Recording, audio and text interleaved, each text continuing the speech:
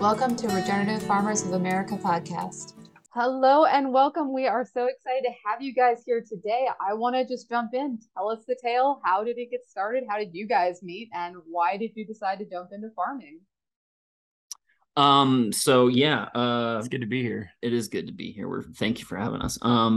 So first, I met Mitch through the other co-founder who's not here. His name's James.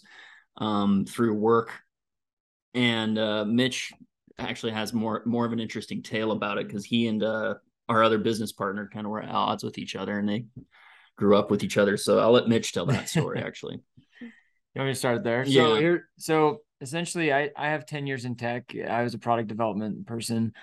I always had an underlying sort of draw towards social issues, but I also was trying to provide income for my family. And so I was part of a tech company that had a good social issue focus at the time. But one of my ways of being socially engaged was by being a vegetarian and not eating meat because meat was killing the planet. That was the narrative. That was my truth at the time.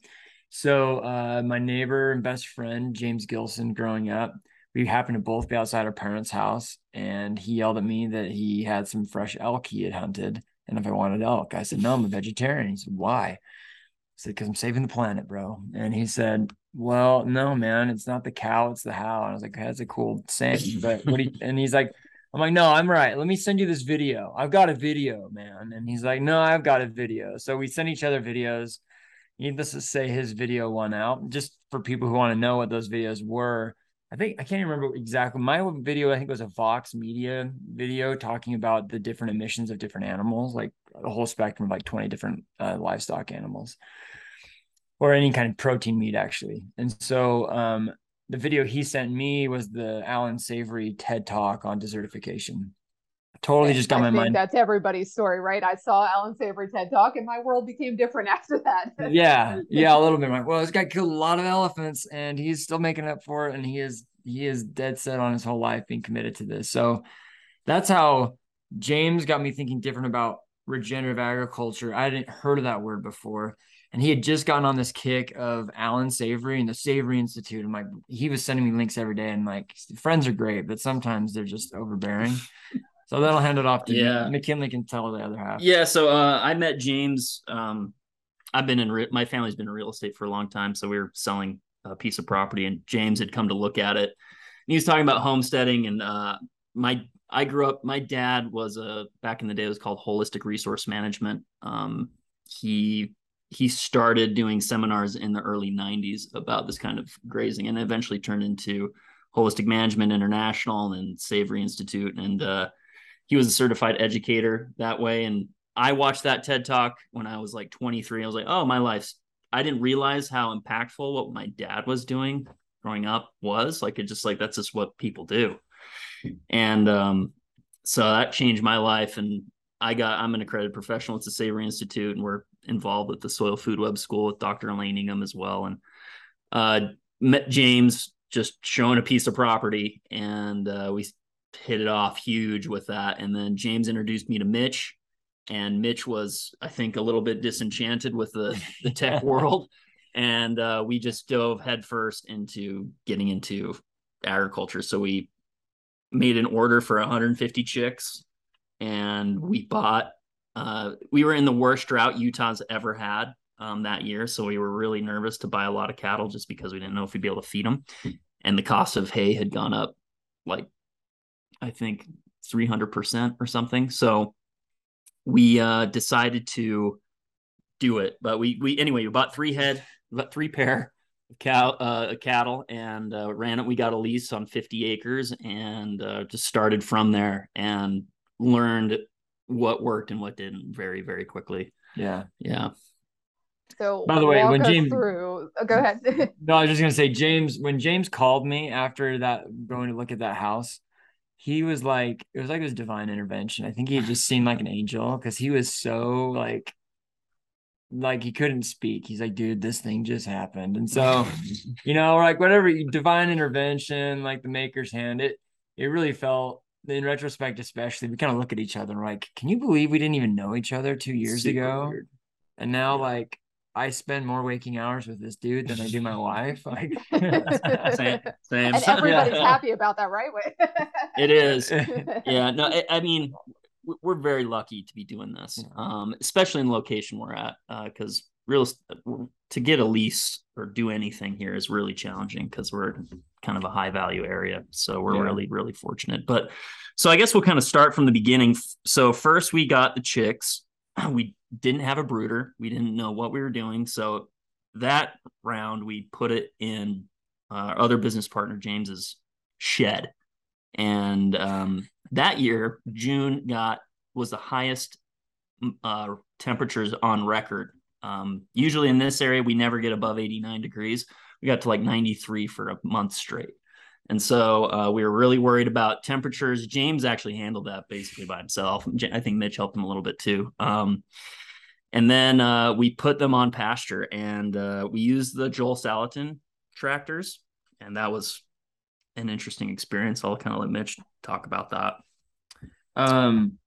Before we go any further, any questions you have on like the origin story first, or like tell me the unfolding, right? Because then there's a question about land acquisition and leases. So just kind of dive me through the start to finish. So you've got a very hot shed of chickens, which at a brooder stage not so bad, but So we first started by just getting animals, which usually you want to have everything set up beforehand. So I got on Facebook and said, does anybody have any ground that they want to lease? And this very kind lady said, yeah, I got some acres. And I thought, oh, cool, it's gonna be like 5 acres. Maybe we'll start with some sheep. Turned out to be a lot more than that. And so it kind of changed the whole thing that way. So we got the brooder, we're brooding chickens, and then we didn't have the Salatin tractors weren't built. We've always kind of been I don't know what the word is. Well, ready, fire, aim. Yeah, there it is. Or flying by the seat of our pants. The chickens we've got to go out. We should build a tractor. That's right. It's not unique to our operation. I feel like you say it more maybe as a farmer rancher, but we always just joke that our slogans will figure it out, right. And so we had talked about chickens, and maybe this is my truth and not the reality, but like I feel like James kind of ultimately just called us and he said, I ordered 150 chickens, and we're like, okay, I guess we'll figure that out. And so I feel like so many of us start that way, right? So that's a great origin story. And he calls me, he's like, hey, I'm at the co-op and I just got 150 chicks. McKinley's gonna meet me down here. Like, we hadn't even thought about waters or heat lamps. And so like literally in the same day, these guys are trying to figure out how to like keep these little fluff balls alive. And so now we got the forcing function. We got like, okay, 3 weeks and we need to get Salatin tractors built. So luckily James and McKinley both had the Polyface Designs book. I call that book, it's built by Polyface Farms, but I call that book like the Legos for like a Lego book for farmers and ranchers, because it's so good step by step. And we built 2 chicken tractors, pretty high lumber prices, so things were a little more expensive. Joel's a little unique with some of his supply sourcing that we can't get out in the West. But we built these 2 tractors. We got them onto pasture, and we moved the birds out there pretty painlessly, honestly. We threw them in the back of the truck, put some shade cloth over them. They stayed pretty calm and chill, and then we got them out. But then it got exciting pretty quick. McKinley, for context, maybe just to think about our partnership structure, it's kind of unique. Like, I would say predominantly most smaller farms and ranches are multi-generational family ranches and farms. You don't have as many newer established ranches and farms. And so McKinley lives up in the Camas Valley. So he's about a 7-minute drive from the ranch. Super close. I live in the Salt Lake Valley. And so that's actually a 38-minute commute for me. And James does as well. And so there's kind of a little bit of dependency on McKinley as the primary operator for us on a daily basis. I'm up here about 4 times a week, and James is up here less frequently just with his job, and he helps kind of some back office accounting and other things. But I guess my point in saying that is I'm sometimes away. I'm not the first one to the farm. And so when McKinley was the first one to the farm one day, he's like, yeah, we got a predator problem. And I didn't really whenever you hear that news secondhand, you're like, oh, that's horrible. Like sometimes you hear about pain and suffering across the world, and you're like, oh, that's horrible. But if it's in your own backyard, it's different. I didn't really comprehend like what it looks like for there to be like, 8 murdered chickens from raccoons. Right. And like the stress that was creating. Yeah, it was a little bit of more context about our location. So we're backed up to 2.2 million acres of national forest. Just a little predator pressure, right? Yeah, so we're in a river bottom too. So it's like that's the water source for a lot of creatures. So yeah. And so one thing we didn't realize is that if you don't have flat ground, the Salatin tractors aren't super functional. In fact, not many tractors are functional. I'm so glad you bring that up. Unlevel ground is a surprising barrier to chickens. So yes. Yeah. Your only leveled ground is tilled ground primarily. Yeah. Unfortunately. So we learned that and this, no criticism to the master, Joel Salatin, but he recommended chicken wire, just the standard one inch chicken wire. Raccoons with their opposable thumbs can reach in there and grab chickens. So we had to retrofit it with more weight, with welded wire or hardware cloth. And we also had to create these skirts to create so they couldn't get underneath where we didn't have level ground. So, and there was it's slight topography, but that just slightness caused, you can get anything in there, skunk, raccoon. And if the big fear for us, which down there is a lot of riparian area, is weasels. I grew up, my dad tried doing this in the early 90s and he had the same thing. He lost 100 chickens in a day because of weasels or stoats, what they're called around here. So, that's one thing we learned really, really quickly is that there's certain contexts where chickens work and you have to have the infrastructure to do it right. So, so that's kind of our beginnings of the chicken story. We took that and we'll kind of jump forward in time, I guess, to now. We decided to go 100x the amount of chickens, 10x. Not 100. Not yet. Not 100. Lots of chickens, though, right? Let's be real. So we're doing 1,000 chickens now. And we have chicken schooners and we have a totally set up brooder. That's the Joel Salatin on a mobile running gear or wagon. And that's actually been probably as stressful as just 150, but it's kind of a longer period of time. Yeah. I don't know. What do you think about Well, so I think we're talking primarily about chickens right now, not the cattle, but on the chicken front, I think you read these books like You Can Farm or whatever from Joel Salatin, and the worst part about reading that book is you're no longer like ignorant. You're kind of just like hearing his words in the back of your head as you're making the wrong decisions. Like, like as you're not having your water and fence infrastructure in place before you do something, or as you're not having a brooder built before you buy the chickens, like things like that. So, the biggest kick in the pants, the brooders were a little rough to build from a timing perspective because it was just tight and we felt a little stressed.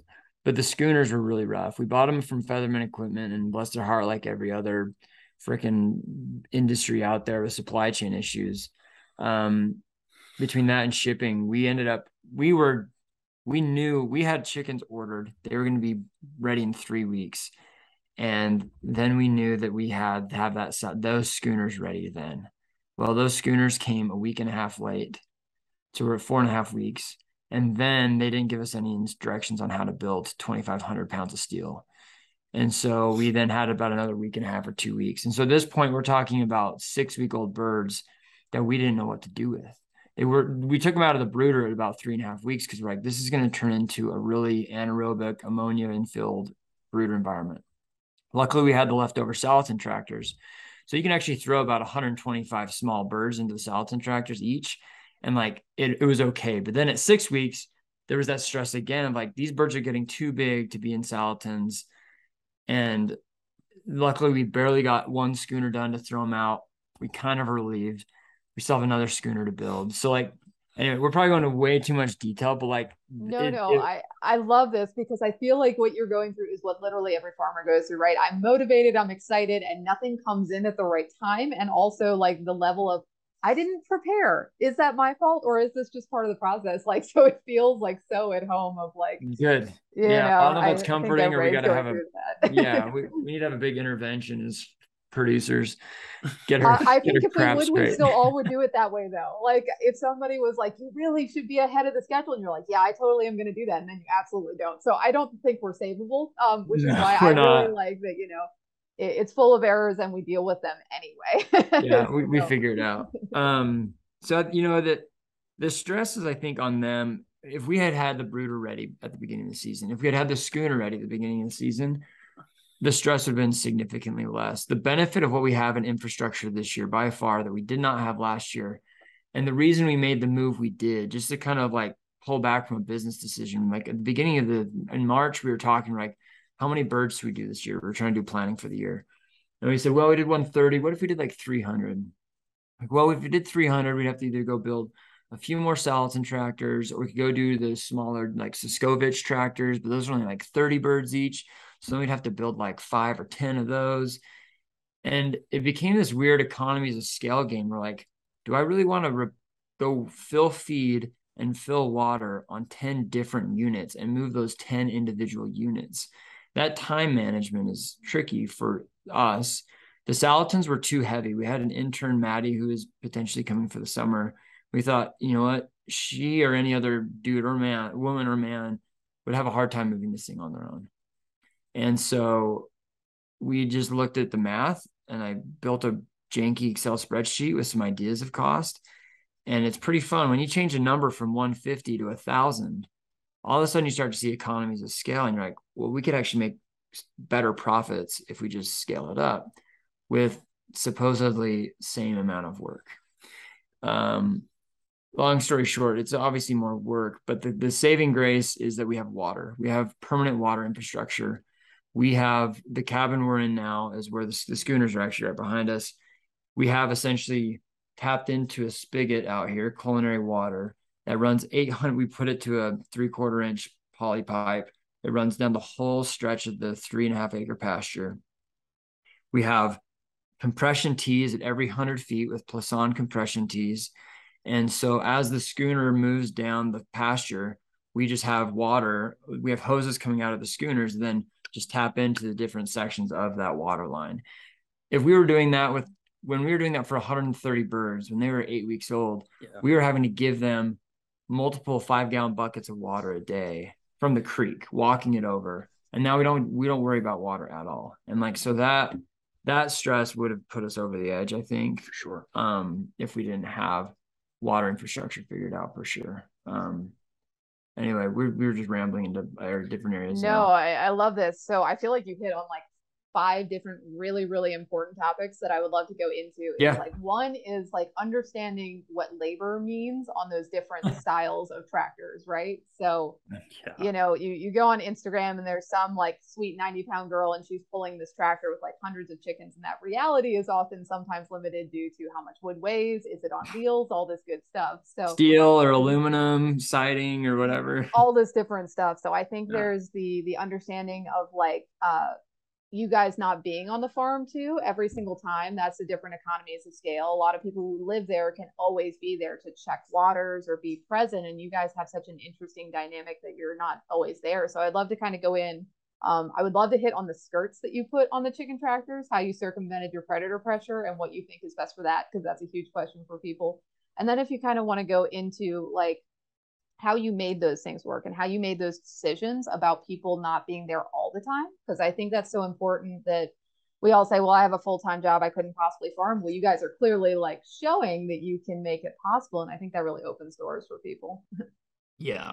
No, yeah, we hope so. Yeah. No, I mean, you can have a full-time job and farm. It's just it depends on what animal, really. Right. That's really what it comes down to. So I guess we'll tackle your first question first about the skirts. So what I did, it was I don't. Yeah. So I showed up the next day, and then him and his parents, I think, just tackled this. I was like, whoa. Yeah, you were stressed. This is a lot of work. So I go. Yeah, no, well, that's what happens when you see the bodies all over the ground, right? Like something has to happen before the sun goes down the next day. yeah, that's for sure. So what we did is I sandwiched just normal chicken wire between 2 pieces of 1x2. It was 1x2. So we cut up a 1x6 into a 1x2, and we turned it into a 1x1. And then we sandwiched about, it's 1.5 or 2 feet of chicken wire, and we screwed that onto the bottom rail of the Salatin tractor. And the sides were permanent, but the front and the back, you just lay it on to the bottom. So basically the point was to create a barrier so an animal couldn't force itself underneath or fit its hand. So that chicken wire seemed to be adequate. We didn't have another predator issue again. Do you lift it like when you move it, or is it enough that when you pull it doesn't move? Tell me a little bit. So the sides were, so what we did is we just put a little nail on the top of it, and we would lift the skirt up and just hang it on the nail, and then you would pull it. Okay, that makes sense. Yeah, and then we kind of, the topography got severe enough where we would actually have large pieces of slash or wood to weigh it down, because it would just be like this big hole that they could still get underneath. So we had like 8 pieces of wood, large pieces of wood we'd have to, so that added probably another 15 minutes to the chores, fascinatingly enough. In fact, maybe in your links, your show notes, if you wanted to, we have a good YouTube video that shows without audio, but it's just kind of like you can see us pulling those off every day. To McKinley's point, it did add time. And weight too. Right. Like, so weight to pull, add additional, the time to lift and put back down every time. So like, I never want to dissuade people, but understanding that flat land is where chickens go, and not flat land makes a lot more time commitment. So I feel like this is the good stuff. Yes. Yeah. No, I mean, if you don't have flat land, I recommend you don't do chickens, period. Yeah. To be honest, and where we're at now has been cultivated at some point, and so it's pretty flat. It's nice and flat. There's just such thick forage. We're really fortunate with the way this field is right now. It is so thick with clover and you have a 2,500 pound structure, that the combination of that weight, that you just have enough compacted forage that it can kind of act as some of that padding where you do have holes, and we still have to patch some stuff. Yeah. We can talk about it later. Yeah. So does that kind of help visualize a little bit what we got going on with the It definitely does. I ask so much because we are in the Blue Ridge Mountains, and we want to do sheep in rotations, and you can imagine that has been nonsense. So I'm always like, okay, what little tricks did you do? And then what do you do when you're in a whole different environment? But that totally makes sense for, I would say, a 10-degree angle, right? You probably couldn't fight it too much more than that. What do you think? Yeah. One thing we haven't tried that we had debated on was running a larger, 1/4 mile or eighth mile of polywire, poultry netting around the perimeter. And so you just have to move that every 5 days or something, which you see with a lot of chicken operations, layer operations. They can be free in the day, but still kind of protected. But then add the time commitment of picking up those netting sections and all that good stuff, add on time. Yeah. So those are cumbersome. Yeah. We've used those before. Yeah. So. And I assume you would have to let the chickens out in the morning, put them back in at night, because that poultry netting is insufficient for night pressure, I would assume. Well, we wouldn't even let them out. We would just have just that, instead of doing skirts, we would probably just have the netting around the units, the tractors, and that would do it. But did that help, or not enough for you guys? We didn't end up doing that. You gave up on that one? Okay. That was the thought. But we have the Argyle Acres. They're about an hour away from us, and he raises turkeys and some chickens under some meat shaws and some open environments where he has narrow lanes of poultry netting, and that seemed to work for him. So I think it could have worked. I think that's another option. Yeah, I think with that, we have pretty serious predator birds around here. We would be considering, if we're going to do open air, to have a dog, because otherwise you're just going to lose animals, which is part of it. That's some piece you have to make with the whole thing in general. But and another piece of our context with a dog is we're in a rural community, but we have residents around us on every side that have domestic dogs that I think would just get murdered by a Pyrenees or something else. And so, and that's a whole fight with your neighbors that nobody wants to go down that road. So right. Yeah. Awesome. Yeah. Not yet. Not until we don't like their dog. I'm just kidding. Fair We would not do that. Yes. I mean, we're not talking about that. Yeah. No, I think that's good. Another, like, keep happy with your neighbors, understand your context around you, and that dogs attract other dogs and all that good stuff. So yeah. In fact, one day early this year, McKinley came out, and so when we had the birds and the Salatin tractors. I mean, you could tell this story better. Yeah. So I just showed up and it was afternoon chores, just checking in on stuff, and a very large dog was inside of our Salatin tractor. It had jumped on top, and where one of the sides is open, and so like it's not open, but it's just got poultry netting on it, and it broke through it, and but it didn't eat a chicken, it didn't kill anything, it was just in there. It's like a doodle of some kind. It was some kind of like a herding dog mixed with a doodle, and it just wanted to be with them. It was really something else. Because I saw something in there. I saw something in there, and I was ready to bludgeon something. Go to war, but fortunately it wasn't. I looked in there, it's like there's no dead chickens. I should just let this dog out. Some very confused dog. Yeah, that's right. Yeah. That's awesome. Anyway, I'm trying to remember what your other questions were. Sorry. Well, I was about to say, let's go on to other things that are on the farm. Obviously, the chickens are kind of the problematic animal due to predator pressure and, small batch and all that good stuff. So tell me about some of the other enterprises that possibly have been a little easier and more impactful on the land. Yeah, I think it feels like the right pace is if you should never take on more than one enterprise in a year, is my mind, like an additional enterprise. So we're in year 2. We have 2 enterprises. We had 2 enterprises last year. Maybe that was a cheat year because it was small amounts. But so we have 2 enterprises right now. We have the birds, and then we've got the cattle. And so our cattle, we had 3 head last year, and we've grown our herd through breeding and through purchasing. So we have a variety of different breeds of cattle. We have so we've got the 3 pair from last year. 2 of those moms had calves this year. We lost one, and then we bought. We're kind of in this balance. We're like, do we want to be a genetics building ranch? Like, do we want to focus on phenotypes and other attributes of cattle that will help them be really good grazers and finishers on grass for us? Or are we going to be kind of Salatin style, which is we're just going to buy stockers every year and raise them for a year and sell them out, and that's what we're going to do, and this is the business decision. Right now, we're leaning more towards genetic, selection over time. So we bought one cow and one pair that's a Faro cattle company breed, Black Angus, that's known for being a better grass finisher, and then we bought three. We bought 3 from Montana, up in Sheridan, Montana, 5L cattle company, and they have some Red Angus that are really nice, low profile, alleged grass finishers. So not even just the fact that they're grass finishers, but these cattle don't hay in the winter time. They have to forage. They have to just graze through the winter or whatever is in those cold Montanas. So yeah, and we've been real impressed with them. They seem to not care about what you feed them. So again, we're like proud grandparents that are just showing our list of like.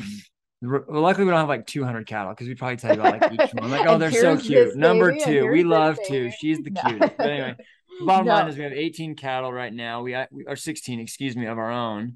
That's all cows and calves combined, and then we have 8 cows as well in our herd right now that we're doing custom grazing with. And I think this is we should have done this last year, candidly, but we didn't, because I think we didn't know the context of the land, how well the forage would grow, and how much we'd have for the winter and stockpile. But what we are doing is we are grazing a neighbor's cattle. So far, we've been doing it for just over 2 months.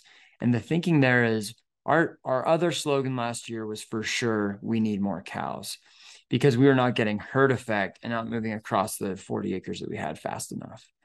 And that creates problems in terms of like your recovery time and building a healthier soil system. And keeping those plants in an active growth phase. So the custom grazing is a really great way to, one, have a little bit of supplemental income. It's not a huge amount. We're kind of just charging conventional prices. In retrospect, I would encourage people, if they're doing regenerative daily moves on their cattle, charge a premium. Like there's some serious care we're taking to these animals. We know immediately when they have red eye or, foot rot or whatever else. So that's been really good for us because we have moved significantly faster through our pastures in a good way because of both increased herd, but also this custom grazing. I love it.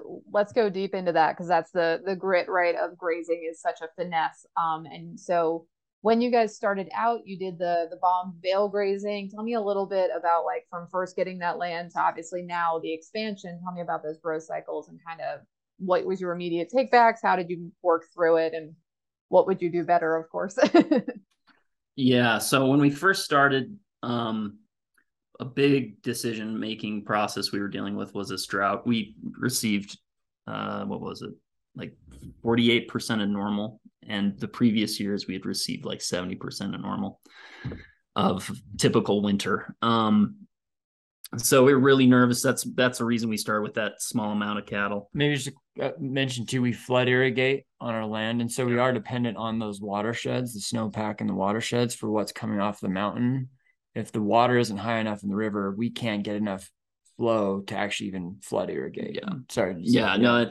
And so we're very, so the way the property works is we're bisected literally down the middle of the property by a creek, which is very fortunate because that allows us to strip graze in a very controlled manner. And where if you don't have water infrastructure in grazing, you can't do holistic planned grazing or adaptive multi-paddock grazing efficiently. You just can't get your cows out to where they need to get to really utilize that forage and to get the right type of herd effect. So we're very lucky that way. And then so in Utah, hay prices are extraordinarily expensive compared to the Midwest and the East Coast. They say in the Midwest and the East Coast that they waste more hay than we can grow in a year. So that's always been a big concern is how do we get away from hay prices? How do we totally get out of that world? And we're still trying to experiment with that. We were very fortunate because we didn't have a lot of cattle, we could stockpile forage everywhere. And so we weren't really worried about that. We were able to graze until December 31st. And then we started feeding. And then the cool thing that was really unique where we thought we were going to this is because I grew up here. I grew up on a cattle ranch, and they say you don't start grazing until May 15th or even past the first week in June. And so that means you're feeding cattle if you're doing conventional grazing for 6 months of the year. That's crazy. Which is not a profitable, even if hay prices are cheap, that's a long time to feed cows. So we decided to try to start grazing in April.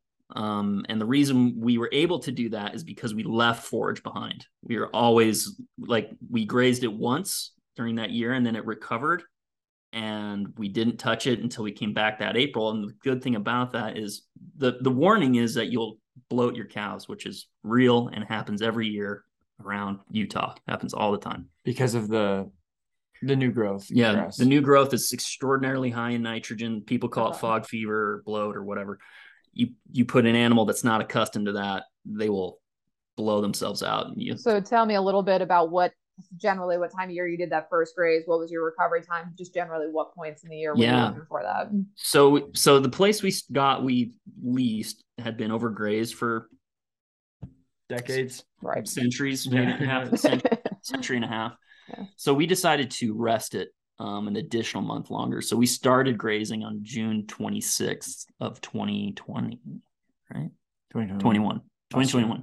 Yeah. So usually you start in May 15th. So that extra month of rest dramatically changed how the pasture reacted because it hadn't received that for a very, very long time. So so we didn't have enough cows. We really needed to move faster because we wasted a lot of feed, like legitimately waste, not just because the growth cycle normally stops in the end of July if you don't graze it or cut it because it's just the plant has fulfilled its purpose of going to seed. So the way we do it, we calculate we're take half, leave half operations. So we calculate our size of paddocks, what our need is, how much forage we have with we don't do it every day, just so you're clear, but we kind of can eyeball it after a certain point. But is this confessions? I don't know. I think it's okay that people don't move animals every day. Okay. Like, we're allowed. Well, we move them every day. We just don't measure every day. We don't measure every day. Fair enough. I think a large margin of imperfection, I think, is allowed when you're trying new things, right? Yeah. So we have about between 120 and 365 day rest period. Essentially, that's how that goes. We could do it shorter, but right now our philosophy, we're not trying to max out our production. And if you're looking to be a resilient producer, you can't ever max your production, period. Because if something goes wrong, like a drought hits, you will lose your shirt or your soil. You'll compromise the soil of your. I mean, the thing that's, my dad's been doing this for a long time up there, and during that drought, there was a little bit of negligence on a couple of places, and that 20 years of work goes out the window in 1 year. And so that's kind of the where we're coming from, is like, we know we're going to be in significant droughts in the future. Likely we'll be in a decade, will probably be 3 years of drought for every decade, maybe more. And I think it's good. It's good for us. And I think, I'm not trying to pat ourselves on the back, but it's important, not good. It's important to recognize the unique situation we're in as a ranch in that context, because it can become really easy when we have field days and people come on, they're like, whoa, look how much forage you still have. And why are these other ranchers looking like a freaking golf course right now? And it is that empathy for historical context and current context of someone's operation is so important, because you just don't know why they've had to make the decisions they've made. And it's likely because, I mean, there's so many variables. Like one interesting topic, I think, over time for regenerative ranchers who have leases is that, should you be paying for leased ground, or should they be paying you? Because the more expensive your lease is, the more motivated you are to get your bang for your buck. And so you're going to overstock that land. And so it's just, so if, depending on what these leases are for these ranchers, they're probably doing bad practices because in the short term, they think they're going to get higher yield or weight or whatever else. And anyway, it's been a really big empathy building coming from a non-agricultural background and a, ivory tower kind of view of, why isn't everyone doing regenerative agriculture? It just, a lot of empathy and patience. I just, whenever anyone who's listening to this, or anyone who looks at your Instagram feed and sees all these amazing things, the last thing you should do is go and yell at a farmer or rancher who isn't doing these things. That's just not helpful dialogue. Anyway, that's a tangent off of what you're talking about, cows, but it's been a serious learning curve. That's a big thing for us, because a lot of people say, I can't do that, because they were yields were better in the past, fertilizer's too expensive to use now, and so people are starting to have to destock, and it's really hard. And hay prices are just in the West, almost, cattle ranching is not profitable, period. If you're in the commodity market, and even if you're doing direct sales, it's pretty brutal. I mean, you're to feed a cow, a steer, or a heifer for 2 winters is $1,400 to $1,800, period. And so, especially if you're doing it for 6 months, probably much longer. It's more. It's probably $3,000 if you're doing that, if you're feeding it for 6 months of the year. So, anyway, so going back to it, if you leave forage on the ground, that's going to turn brown. That's going to be carbon, and all of the new growth that's really high in nitrite or nitrates can be balanced out. So the cow, as it's going in to get the green stuff because it wants it, it's also having to get a mouthful of brown, and so or high carbon. So that balances out their rumen. And then as their gut, it takes a cow about 10 to 14 days for its rumen to change over. You won't experience bloat, at least. And again, it depends on your type of forage. If you're feeding on an alfalfa field, you need to avoid that at all costs, or something like that. So there's a lot of depends and a lot of things that way. But essentially, you just have to make a chart of where you're going to go either it's best if you write it down. We haven't been writing it down, to be totally honest. But if you have an idea of like, okay, this is going to be our, and you always want to cycle. I never want to start at the same place. You never want to do the same rotation. You always want to start something somewhere else. So you just kind of have to be like, okay, this is where our next year's April feed is going to come from. And one thing we're really toying with that I think we're going to do for sure next year is we're going to do warm season cover crops after our first graze through the spring flush, and then plant plants that have thick stems and stalks like corn, field corn, Southern Sudan, sorghum Sudan grass, sunflowers, sun hemp, and seed. Because the thing that's actually kind of interesting is that ranchers, at least in the past, like they'll force their cows to feed on thistle. And the reason they can feed on thistle in the winter is that it's thick enough to withstand the snow loads that we get. We'll get 3 feet of standing snow almost every year here. Sometimes a lot more than that. It's much more. It used to be much more common. It's less common now. So we're trying to figure out how to eliminate hay completely out of our operation. And it's going to take a lot of careful planning. We would prefer not to pay for seed for cover crop, but if we can say, hey, that's only going to cost $5,000 for 50 acres, say, and it's going to cost us $25,000 to feed our animals. It's a no-brainer, and it's healthier for your soil. It's increasing your biodiversity. It's increasing the palatability of what the cows can eat. And so that changes their health. They may finish better. And so, yeah, that's kind of where we're at with the cows at the moment. But to be honest, if you want to farm or ranch part-time, cattle are really a good way to go, in my opinion. If you have access to land and you can have good water infrastructure, it's a 35 to, it depends on how much time. I mean, we find ourselves wanting to spend more time than just what it takes to move them. And so it's less than an hour a day. It's less than an hour. Sure. If you're in a hurry, you don't have to be there more than 45 minutes. Occasionally you'll find cows out, you got to get them back in, and that's, whatever, but you can easily have a job and do a lot of cattle. I don't know if you're familiar with Dr. Gordon Hazard. He was a veterinarian in Mississippi, and he had 1,800 head, and he was a full-time veterinarian. And he'd go do that. He didn't move them every day, and you don't have to move them every day. You could do every 3 days. If you have enough land, you can really get creative about that stuff. So yeah. Well, that's why I think it's so important to allow that movements every day are great. Well, movements 3 times a day are even better, but not moving them at all because we can't do this, because we can't fit it in our lifestyle, is the worst case scenario, right? So being accepting of different ways around it. So give me kind of some high level, obviously you're probably surrounded by conventional at some point. Tell me a little bit about just kind of some of the benefits that you've seen for your work versus the other, particularly with the varying season, the unique climate. What is going right about the experiment? So with the cattle operation, the recovery on the land is humbling and beautiful. It's amazing.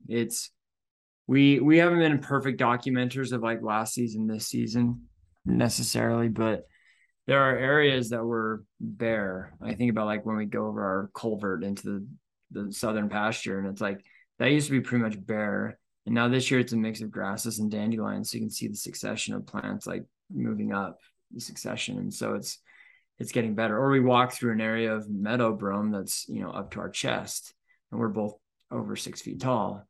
And so to have those kind of moments where you're just seeing pure coverage and then density, because we were here a year ago, we're walking the same fields, and we know what it felt like last year, and we can tell the difference of what it feels like this year. And that is a really amazing feeling to just know that that's happening. I always wish we were quantifying it even better. I would encourage anyone who's wanting to get in that is over document. You can't over film or over photograph what you're doing. Well, and that's in such a short time too. That's 1 year, and we say regeneration takes, a long time. So that's already just 1 year's impact of that.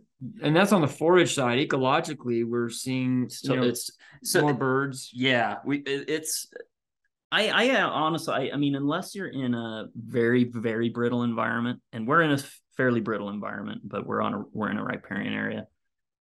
Regeneration it can happen much quicker than I think. It depends again on your context. How much labor can you put into it? How many times can you move your cows a day, and all that type of situation. But the ecological, I mean, we had some birds last year. I mean, it's a very diverse area. We're very fortunate to be in the place we're at. But there were this year. There's flocks of like hundreds of birds that just live with the cattle. There's probably double the amount of sandhill cranes. We have fairly large mule deer bucks living on the property. I just saw 2 fawns the other day that were born on the property. I mean, it's dramatic, and the amount of forage is probably quadrupled, tripled easily compared to what they usually have this time of year. Yeah, this time of year, it's you're done. I mean, you're lucky to stick 20 cows out there, and if you just put them out there, I mean, it's. I'd say those are probably the 2 key things. Just the ecological recovery is huge. I'd say the other thing though is that on the poultry side, so we haven't processed any of our beef, just to be really clear. We're still in this growing our herd. We anticipate 24 to 28 months or so for finishing our cattle. 24 to 28 months old. And so with our chicken though, last year, 130 birds, that sells pretty quick to friends and family. When you get to 1,000-ish plus birds, you're kind of like, how do we sell this stuff? The response from the community up here, and the way they come to the farmers market every week, and you start having a repeat customer that says, give me a chicken, like they're some kind of addict. You're like, this is amazing. Like they taste the difference. They know our values, the support we feel in the community from, we have a group here called like Recycle Utah or Summit Land Conservancy or Park City Community Foundation. These groups, they are throwing us at radio conversations or into newspaper interviews, or they want our story to be told, and to feel that camaraderie and community is just like, that social context is just as important as the ecological for us. Yeah. Well, I love that you deviate into this, because what I think was really like interesting and unique about you guys is obviously there's some generational farming. There's some people that came from outside, but you're 3 friends farming together on leased land. Like, tell me about that dynamic and how it kind of benefits, because it's usually like one farmer, one couple that is just stressed out and ripping their hair out trying to do everything. Tell me a little bit about your dynamic and how you guys are making it work. Yeah, that's a good. Lots of couples therapies, triples therapies. That's right. Triples. But I mean, it works really well for us. Whenever somebody needs relief, usually there's somebody to take the relief. We can go on vacation, which is pretty unusual. That's not a farming thing. Yeah. And I mean, there's certain days where it's like, hey, you got to be here. We both have to be here, or this isn't going to work. Yeah. And that's normally processing days. That's working cattle. Building schooners. Yeah. It's mostly infrastructure, and then harvesting is really like the biggest part of it. And to me, when you work cattle, that's kind of a form of harvesting, because they've kind of gotten to the point where you either got to castrate or a working day or work. Yeah, it's but that for us, that's only once a year, where for others that's many times. But like for me, I mean, I live up here, so Mitch takes as much on as I do, though. So Mitch is really a master marketer and like overall high level strategy kind of a guy. And so I kind of defer to him on a lot of that. And so that's the thing, is we are each allowed to be self-expressed and like show and gain honest achievement for ourselves in whatever we're good at. We have the time to do it. We're not just like totally swamped with, I got to move chickens, or I got to go move cows, or whatever it is. And that's the only thing you can focus on is the labor side. Mm-hmm. And then, if like for us, we don't like neither one of us likes doing the books on anything. So James gets to do that. James gets to do that. He's an accountant anyway. So, and when Mitch or I can't show up, he'll fill in. There's certain times where that's happened.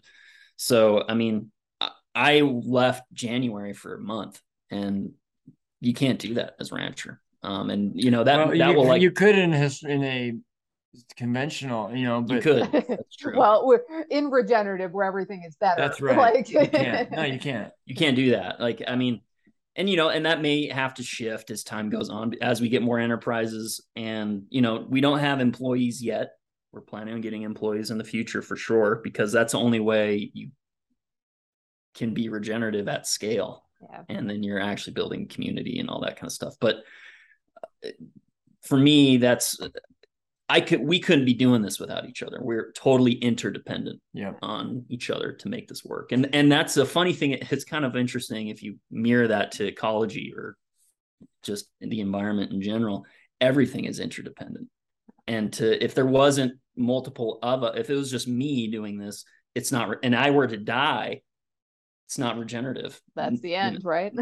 that's it. And the end of it. And that the hope is to, whether through the employees we hire or whatever, or our children, that they come and take it from us, because that's the only way it's going to work. Because what we're trying to do is, hopefully 500 years from now, the same operation is running in maybe a larger scale, or there's more diversity to it. So that's kind of the whole thing that we're trying to create. And without each other, we couldn't do it. That's the honest truth. One thing we've talked about, we actually heard at a farmer's market last week, and this agricultural economist, he's like 60 years old, but one of the first questions he asked us, he says, "Do you pay yourself?" And we said, "Yeah, no, not right now." Really. And so it's a really good push, because I can't remember who said this. Someone probably did, but if not, I did. That it's not actually a business unless you can pay for at least 2 employees. Yeah. And so we're trying to get to that state right now. We're not there yet, but we've talked a lot about, McKinley is up here the most as far as like boots on the ground operations of the ranch. I'm probably spending equal amount of time, but on the website stuff and back and here as well. And so, and I, cumulatively I have about an hour and a half of driving every day, 40 minutes each way. So, so the point is when you create a partnership, whether it's 2 people, 3 people, whatever it is, you have to kind of define what equality looks like or equity looks like in that ownership structure. And I would say that like last year, it felt more like a hobby. And this year it's definitely stressed to the limits of like, this is a business. There is greater financial risk here and there's opportunity, but we have to invest our time to make that financial opportunity happen. And it's, I think it's important. You need to have open dialogue between each other to like say what is working, what isn't working. You can call this like companion inventory or like partnership inventory or like, 360 feedback kind of peer reviews, but you need to be able to have that kind of open space because, I think we're trying to figure that out this year. Like this is a stressful year, and how we each showed up, we had different amounts of time in different ways. Did that feel fair? That's a big question we're trying to figure out. So ag's an interesting business because infrastructure is expensive, but it's all, if you're going to do it this way, it's all labor. And that is not what the American economy has been based off of for a long time, at least at least from what I'm aware of like, no, your body actually matters more than the money that you can give to the operation. Right. Which is kind of, I mean, it's a throwback for sure back to a different time period, but it's and then, half our time is probably spent trying to figure out how to do sales too. I mean, we're trying to build out our sales funnels, and that's educating people on what we're even doing.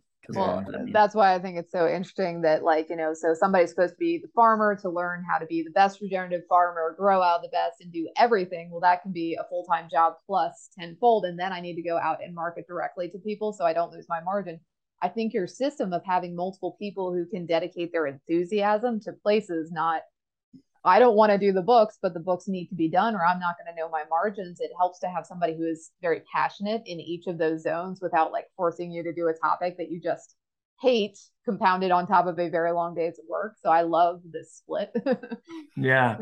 It's really interesting. You know, like we're very aware of each other's schedules, and, you know, with McKinley and real estate, there's just days where maybe he's got to go do like 4 showings from 10 to 4 or something. I'm like, hey dude, I'll take care of the cattle and I'll do the move, usually in like the early afternoon.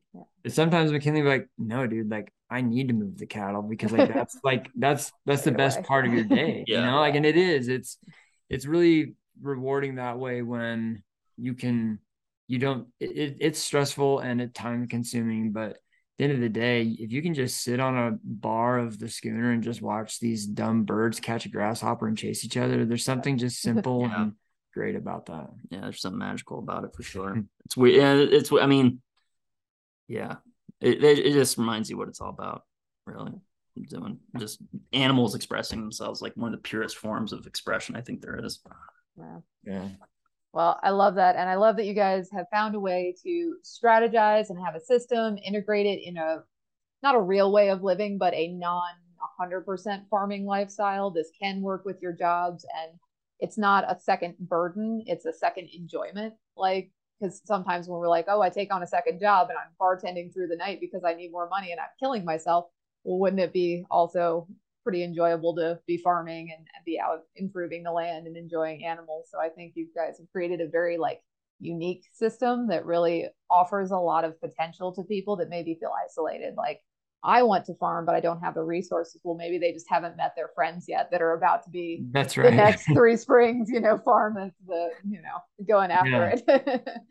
One thing we're trying to figure out though is that, part of our kind of the way we think about our mission, we honestly need a better, more clear mission, but at some point it's like, how can we create thriving agricultural communities through our practices that are both economically and ecologically sustainable? And so we hope that you can make an honest wage in life out of ranching. And so we want to be as open with our books as possible now and in 5 years from now, that we can say, look, in 5 years of starting this ranch, we have been able to employ, have a $400,000 of profitability to support X number of people or whatever it is. We believe that's possible. We think it's vital. So McKinley made a comment at the beginning about where we live. So where we ranch, Camas Valley is 20 minutes away from Park City. And especially with COVID, everyone said the billionaires pushed out the millionaires, like by far. And so now all those millionaires, just quote unquote, that idea of that wealth has poured into this valley, which is not a bad thing. I actually love the way the community dynamic works. I think it's healthy right now. Where it could become unhealthy is that you have the largest transfer of wealth in the next 10 years, primarily through real estate. And if trusts and families are inheriting ranches and farms that are in the red, there's an easy decision they have to make, which is, do we keep this operation or do we sell it? And there are plenty of developers knocking on the door and in the ears of our legislators that are happy to make development happen. I'm not anti-development, but I am anti-non-holistic development, I'll say. If they are not looking at the whole when they are thinking about building out a community, then we're not in a place to do that kind of crap anymore. Like that stuff needs to stop, because Utah used to focus so much on, we need to bring all this business to our economy. And like, we are a fine economy. We're diversified. Stop telling people to come here. You're welcome if you want. We're not desperate for people. Like, we're fine. Stop thinking that, because now we're going to just go build more freaking neighborhoods and desertify the Camas Valley that is part of our small water cycle that builds the snowpack for all of our ski resorts. And you've seen that happen in so many other places in the country. Yeah. Like, let's not go there. Yeah, I know this is going to a dark place. Let's pull back out to the light. We know how that story goes. We don't want that. But the light of it is that, we are doing a 3-year study through our extension university, Utah State, and we have funding from Park City Community Foundation. And we're doing ecological monitoring on our land as well as 2 other ranches to be able to say, what is our carbon sequestration? What is our other ecological impacts happening? And carbon credits are a really touchy area, carbon offsetting and all that stuff. But if you can scientifically, through what we're doing, show carbon sequestration, that's a nice incentive. That's a nice carrot for how to influence ranchers to change. And so we're trying to figure out, as the new kids on the block, how to, like, you know, influence other ranchers in the community to want to take on these practices and not make them feel forced or shamed into doing it. But, you know, we're trying to be a demonstration ranch, and we open our farm, we open our books, we'll do whatever we can to help that movement. I love that. On that note, do you have any last advice for people who are either beginning, starting, excited about this space? Just have patience and really just keep going. I mean, it's for me, if we need more people, we need more people. I mean, that's the labor and the awareness and the education, or the passion for it to get the education to know how to do this, is lacking. And if we don't do it, I mean, our food, everybody, I mean, the audience in the regenerative food world knows that the world's food system is pretty bad. And so just keep going. Have resilience, because it can be hard. It's not for the faint of heart. And if if you have land and you care about this, but you can't be a farmer, find someone to manage it and help them do it, because it's so hard to get land. So if anybody hears that, be with people who care about the land, respect them, and help them. Don't jump down their throats about how they need to be paying you a high rent or anything like that, because you're hardly receiving any money for ag leases are nothing anyway. So help people who care about the land. Yeah.